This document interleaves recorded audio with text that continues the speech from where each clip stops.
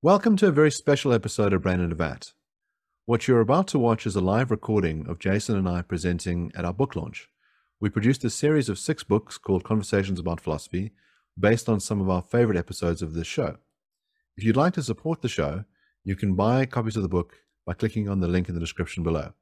Thank you so much for joining us tonight. Jason and I run a philosophy podcast, which we've been doing for the last couple of years, and we have thousands of people that have watched the episodes, but there's something so wonderful about having real life people that we can look in the eye and share our ideas with. And that's partly why we've made the books, is to be able to share our ideas in a way that's different from having a conversation on an audio show, on a radio show. And they're not just our ideas. What we did was to try and track down some of the greatest thinkers that the world has to offer. So you'll see that there are 6 different books. The book that has been out and out, the biggest seller and the one that people have thoroughly enjoyed reading and was written alongside 2 of our closest friends, and we also happen to be the world-leading experts on the topic, is this book on the meaning of life. So some of you may have heard of Professor David Benatar. He's a professor at the University of Cape Town and has written one of the big critiques of this idea that you could have a meaningful life. He's famous for being what's called an anti-natalist. Anti-natalists take the view that it is better never to have been born, that the reason why you ought not to have children is not for the sort of things that environmentalists will tell you, that it's bad for the planet, it's bad for animals, it's bad for other people. He says it's bad for you. He says it might not start off that way. It might be that if you're young and fit and you're looking like Jason and I, everything's great. But that at some point that curve will change, that things will get so grim that you'll say, I wish I was never born. And I think that every single person that is here tonight will have had that thought at some juncture where they'll say, things are so bad that I wish I was never born. Maybe this is the kind of thing that you thought in the early days of the pandemic. You thought, the world is ending, the apocalypse has arrived, it would have been better if we were never born. But some of you will be very happy to hear that there is an antidote to Professor Benatar's pessimistic view about reality. We spoke to Professor Thad Metz, who's written a book called Meaning in Life, published through Oxford University. And he thinks, what are the things that would make your life meaningful? Jason's probably better placed than me to tell you about this. Yeah. So I'm not sure I'm better placed, Mark. Do I have a more meaningful life? I'm not sure. So Benatar thinks that life is pretty much meaningless, especially if you consider life from a cosmic perspective. So he thinks that if you consider your day-to-day life, you interact with your family and your friends, you have some impact on them. But if you zoom out a bit, and you zoom out to the level of your society, very few of us make an impact. And if you zoom out a bit further to the level of humanity as a whole, and if you zoom out even further to the cosmic perspective, where you look at us as a tiny pale blue dot, we make no impact whatsoever on the cosmos. So David Benatar says life is pretty much meaningless. But Thaddeus Metz thinks there's a solution. He thinks our lives are meaningful if we consider not the cosmic perspective, but the perspective of our impact on the people around us. And he thinks that specifically our lives need to have 3 elements in order to be meaningful. They need to be good, beautiful, and true. We need to pursue goodness or morality, beauty or aesthetics, and truth as in knowledge. And if you pursue those 3 things in the right amounts, where one doesn't outweigh the others, you can lead a meaningful life. So you have these 2 titanic philosophers, Thaddeus Metz and David Benatar, who hold these opposing views, and the question is which one is right. So we question both of them, object to both of them, and let them argue between each other. And the book contains some exclusive discussions between them that don't appear anywhere else. And they each explain why they think the other is wrong. And by the end of the book, it's for you to decide whether you think life is meaningful or not. So I mentioned that they're both very eminent philosophers. One of the reasons why we picked them to work with is that they both write incredibly beautifully, very clearly, and almost entirely avoid academic jargon. The idea with the books was to say, how do you introduce some of the greatest ideas that these thinkers have to offer in a way that's actually accessible? And the format that we've adopted is this idea of a conversation, which is a rich history in philosophy. We think about Plato's dialogues.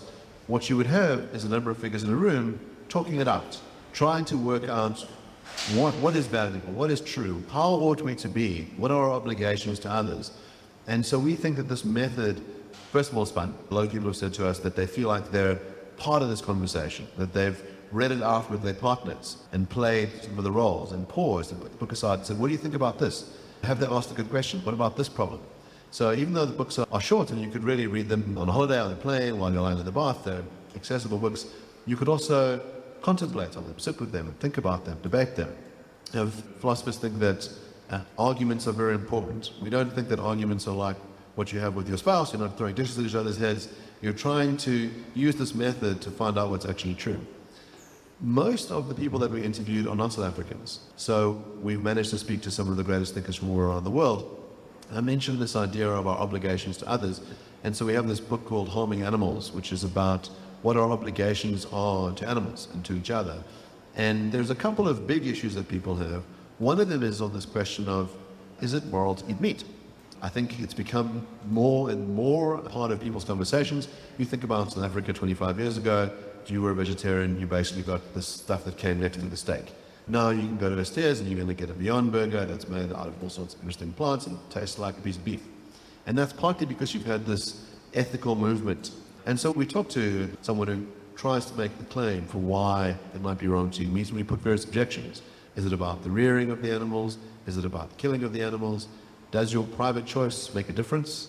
Is it like voting? So you might think symbolically, I've picked a political party that I believe in, I go to the ballot box and I choose them, but actually your vote has no effect on the outcome of the election whatsoever. So is it being part of a movement? It's more symbolic activity than the kind of thing that you're obliged to do. But the book doesn't just touch on whether you should eat meat, but has other questions around animal ethics. Is it okay to have pets? What about zoo creatures? Yeah, so something you'll notice in the format of these books is that there are always debates. So we don't present one view. And Mark and I disagree on pretty much everything. So Mark is a pescatarian, he doesn't eat meat, and I do eat meat. And the guest that we had on for one of the articles in the Harming Animals book, Dustin Crummett, is one of the world's most famous vegetarians. And he thinks that it is definitely wrong to eat meat. And he and Mark pile up on me during the discussion. But for those of you who eat meat, I'm confident to tell you that you can. It's fine. And if you want to protect your meat-eating habits, then it's a good idea to read the Harming Animals book. So there's interesting questions around animals, which is an ethical question. So what is right or wrong? We love ethical questions because ethical questions are very unclear and murky. Everyone seems to be very clear in their own heads what's right and wrong. The problem is our heads disagree. So we focused on a number of different books where ethics is applied. So one of the books we looked at is on lockdowns. So we wrote the book just when lockdowns were implemented, and that's when we started our channel. It seemed like a very good opportunity to engage in philosophical discourse when the world was going to pot. And the question that we asked at the time was, are lockdowns unethical? And we asked it hypothetically. So at the time, there was very little information about COVID and how serious it was and how efficacious vaccines would ultimately be. We asked, well, if you had a very, very serious disease, even if you think that was COVID or if you think it was COVID, hypothetically, if you had a very serious disease, how serious would it need to be in order to lock down? And we thought the question about whether you should lock down should be understood as what's called a trolley problem. So it's a thought experiment that philosophers use to explore a lot of different ethical dilemmas. So the trolley problem is basically this. You've got this trolley or this train. The trolley problem was initially a Canadian problem, so they call them trolleys. But it's a train, okay? So you've got this train and it's chugging along a track, and on this track are 5 people. There's 5 people on this track, they chain to the track, and if you just let this train go, it's going to hit and kill these 5 people. Or you can pull a lever, and when you pull that lever, the train diverts to another track but kills 1 person. And the question is, should you pull that lever and inadvertently, or some would say advertently, kill the other person? Should you sacrifice 1 to save 5? And the argument around lockdowns is very much that. Should you harm certain people and undermine their freedoms in order to save other people? Should you pull the lever? So we explore this trolley problem and how it applies to lockdowns as well as other areas. So the lockdown book is really a trolley problem. And secondly, in that book, we look at political legitimacy. So the one question, is it moral to pull the lever? Is it moral to lock down? The other question, is it politically legitimate? What sort of role should government have in our lives? Should government have the ability to stop our movement? Should government have the ability to tell us what to do on a daily basis? So one of the features of books is that each chapter opens with thought experiments, a real life case, something that you can use in this imaginative way to say, if I have an intuition about what we should do in this case, how is it going to affect how I think about a broader topic? There's a variant of the trolley problem. So most people say, oh, it's a simple thing, 1 versus 5, you allow the 1 to die.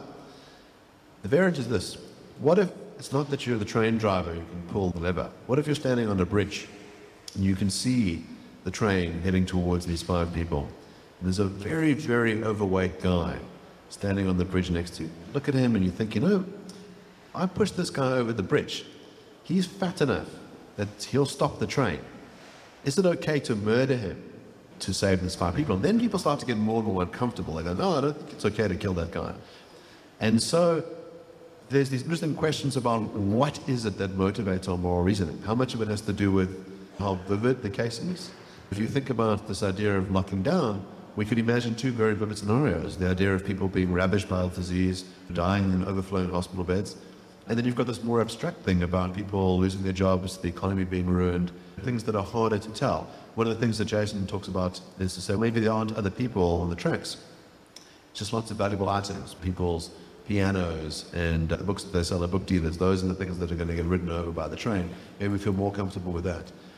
What's interesting is this political legitimacy question is, I think if you spot checked people at various times, people's initial intuitions were, the government must totally do this. Thank you. Thank you for leading us, for instituting this strong ban for not allowing people to leave their homes. Wonderful leadership.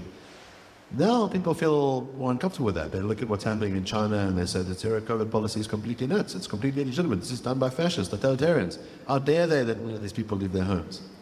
And so having some kind of framework where you can actually determine what's right, what's wrong, what government should do to us generally is useful. And that's what we've tried to build up in the book, but only using, as I say, clear language and avoiding technical terms. One of the books that's closest to my heart is this book on love and desire. So we got the guy on the philosophy of love, Raja Halwani, who's become a very good friend of ours, exceptionally funny, has been editing a collected essay, a volume for a very long time, written one of the big books on love, marriage and sex, and talks about some of the ethical questions and some of the underlying questions. Do we know what love is? Is the love that you feel for a friend or a parent different from the love that you feel romantically?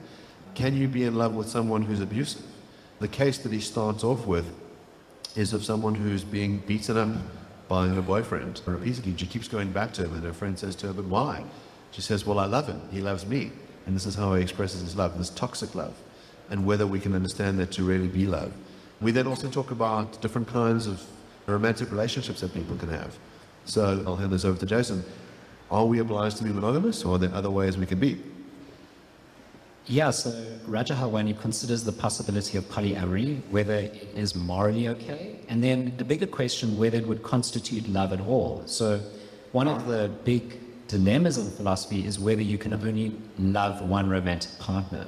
So I think traditionally, for a long time, a lot of people believe that it is impossible, it is logically impossible to love 2 people romantically. You can only love one.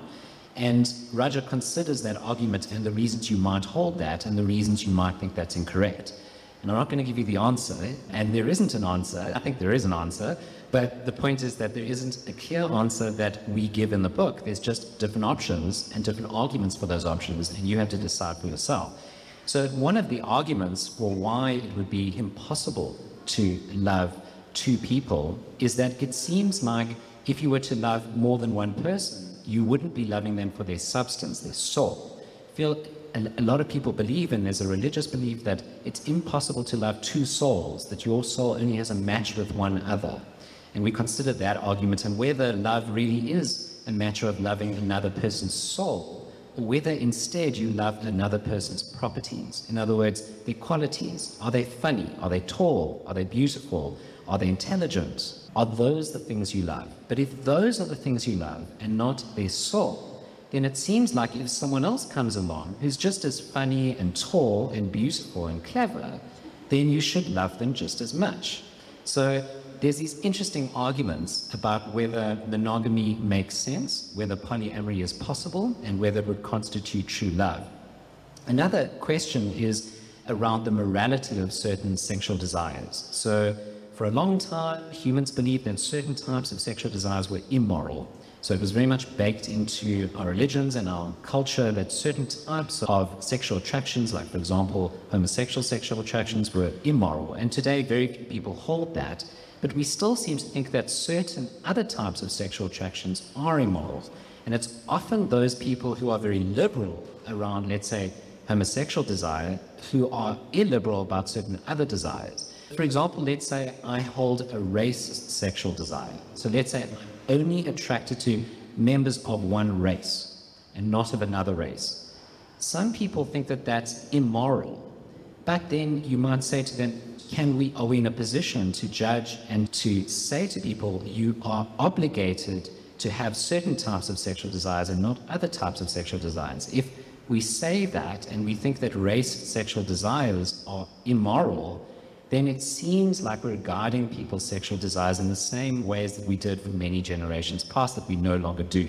So there's very interesting dilemmas here around the morality of sexual desires. So Jason touched on this idea of soulmates, and one of the topics that we discuss in the books is around the existence of God. I think it's one of those things that everybody at some point will grapple with. And we look at it through a very particular lens, which is traditionally referred to as the problem of evil. So we live in a world where there can be immense suffering performed by other people. So people who will engage in the genocide, who will torture others, rape them, kill them. But then there's other kinds of suffering that you can have. Plagues, natural disasters.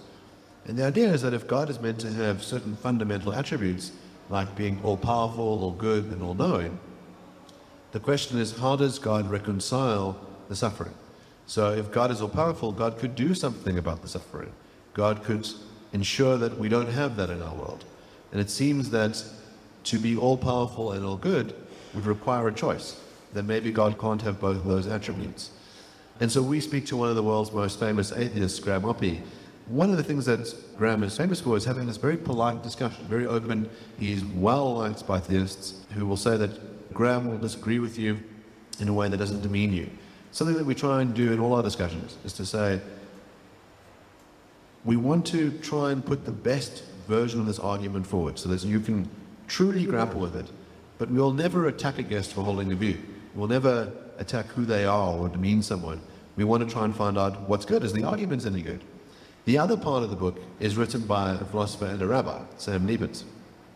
And Sam has a fascinating view on it. It's a very novel way of solving the problem of evil, a problem that has perplexed people for thousands of years.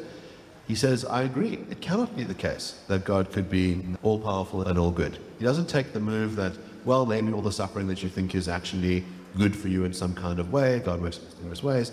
He says, no, I don't buy that at all. But he says, there's another way in which the problem can be solved. And I'll let Jason explain. So Sam Liebens thinks that what will happen at the end of time is that God will review history. So God will look at how the world has evolved, and God will say, there were these segments that I don't like. So these bits of suffering, and these bits of war, and these bits that I don't like. There were some nice parts, there's some bad parts, and God will review history as if it were a film. So like a script for a film. And he'll say, we need to retake the bad parts. We need to rewind all the way to the beginning, cut out the bad parts, and replay, and let humans make choices again. And then we'll let history play out, and at the end of time, we'll see there's maybe fewer bad parts. So there's still some bad parts, but not as many as before. So we'll chop those out and rewind to the beginning and let history play again. And we'll keep doing that infinitely until there's no bad parts, until history is clean, there's no suffering. And that's the final cut. That's the movie that comes out. That is the world. And so, on Sam Liebens' view, he thinks that suffering will never have happened. Right now, it seems like when you wake up in the morning and you've got a dud leg, but in the next cut, when you wake up in the morning, it won't be sore. right? And at the end of time, when we look back in history, the scene where your leg was sore when you got out of bed isn't there. So Saint Eben says it just appears that there's suffering, but there won't be at the end of time. And so there isn't this problem of suffering or evil for theism or for those that believe that God exists. Yeah, so this analogy of God as a filmmaker, we found fascinating, and it's a really novel view, and this idea that you have just drafting notes right now, that none of this is actually truly real, that we only get to be in the final cut, and if you're doing terrible things enough, well, maybe you just won't make the final cut. That's your incentive to do good things. But we push against Sam's view and we try and interrogate. But this idea of philosophy in film is something that we find incredibly powerful. A lot of people's first introductions to these taxing ideas or things that are mysterious comes through cinema. And the last book that we have, called Time Travel and Teleporters, deals with this fusion of film and philosophy. So everyone in this room will have watched some movie about time travel, and they'll have wondered, is this possible? And there's different ways in which we can talk about it being possible. The one is, do we have the technology to create a DeLorean that can, once it goes to 88 miles an hour, will go back to 1950? And the other one, is it philosophically possible? Can we logically talk about going back in time? Is it possible to change the past? And there's a great philosophical literature on this. There's some very interesting questions about which of those time travel movies are really in the realm of magic and which of them are in the realm of possibility. Jason is also the biggest contributor to this book because it contains a wonderful collection of essays that he's written on some of the most exotic and spicy bits of sci-fi film that have ever been created, and he draws out all the philosophical lessons from it. I'll let him talk about that. So the big one that many people know about, even if you haven't watched a lot, is Star Trek. Right? Star Trek has a ton of philosophy. There's some great stuff in there. The new Star Trek has less philosophy in it than the old Star Trek, but it's all rich. And one of the big problems in Star Trek is whether you can have two of you at once. So in philosophy, or in Star Trek rather, there's the teleporter, right? So you step onto the transport or the teleporter pad and it dematerializes you, and then you beam up to the ship or you beam down to the planet and they rematerialize you there. And it seems like you stepped onto the platform and you stepped off another platform far away, and it's still you. But the question is, what happens when the teleporter goes wrong? So you step onto the transporter pad, and then you step off on the planet, but they forget to dematerialize you on the transporter pad. So now there's two of you, and there are Star Trek episodes like this. Now there's two of you. Now the question is, which one is you? And that's quite hard to answer. And the answer to that question seems to lie in whether we identify you with your mind or your body. So the body that's stepping on the transporter pad is the same body that was there initially. And the body on the planet is a new body, but with the same mind. Do we think that you're now two people, in which case we think you're identifying with your mind? Or do we think you're just one person, the person still standing on the original transporter pad, in which case who you are is your body? And whichever way you answer, we then going to throw new problems at you, new thought experiments which challenge that view. So Star Trek is a very rich example of philosophical problems. And we consider quite a few different cases from Star Trek. There's lots of other fantastic movies. There's one called The Lobster. So The Lobster is all about the problem of love. And in The Lobster, the question is, can you fall in love with a person's identity regardless of their physical form? So if your partner became a lobster, would you love them? And suppose you became a lobster too. So you and your partner were both transformed into lobsters. Would you love each other still just as much? So is love species transcendent? We consider lots of different movies, science fiction movies, because they offer such interesting, rich philosophical questions.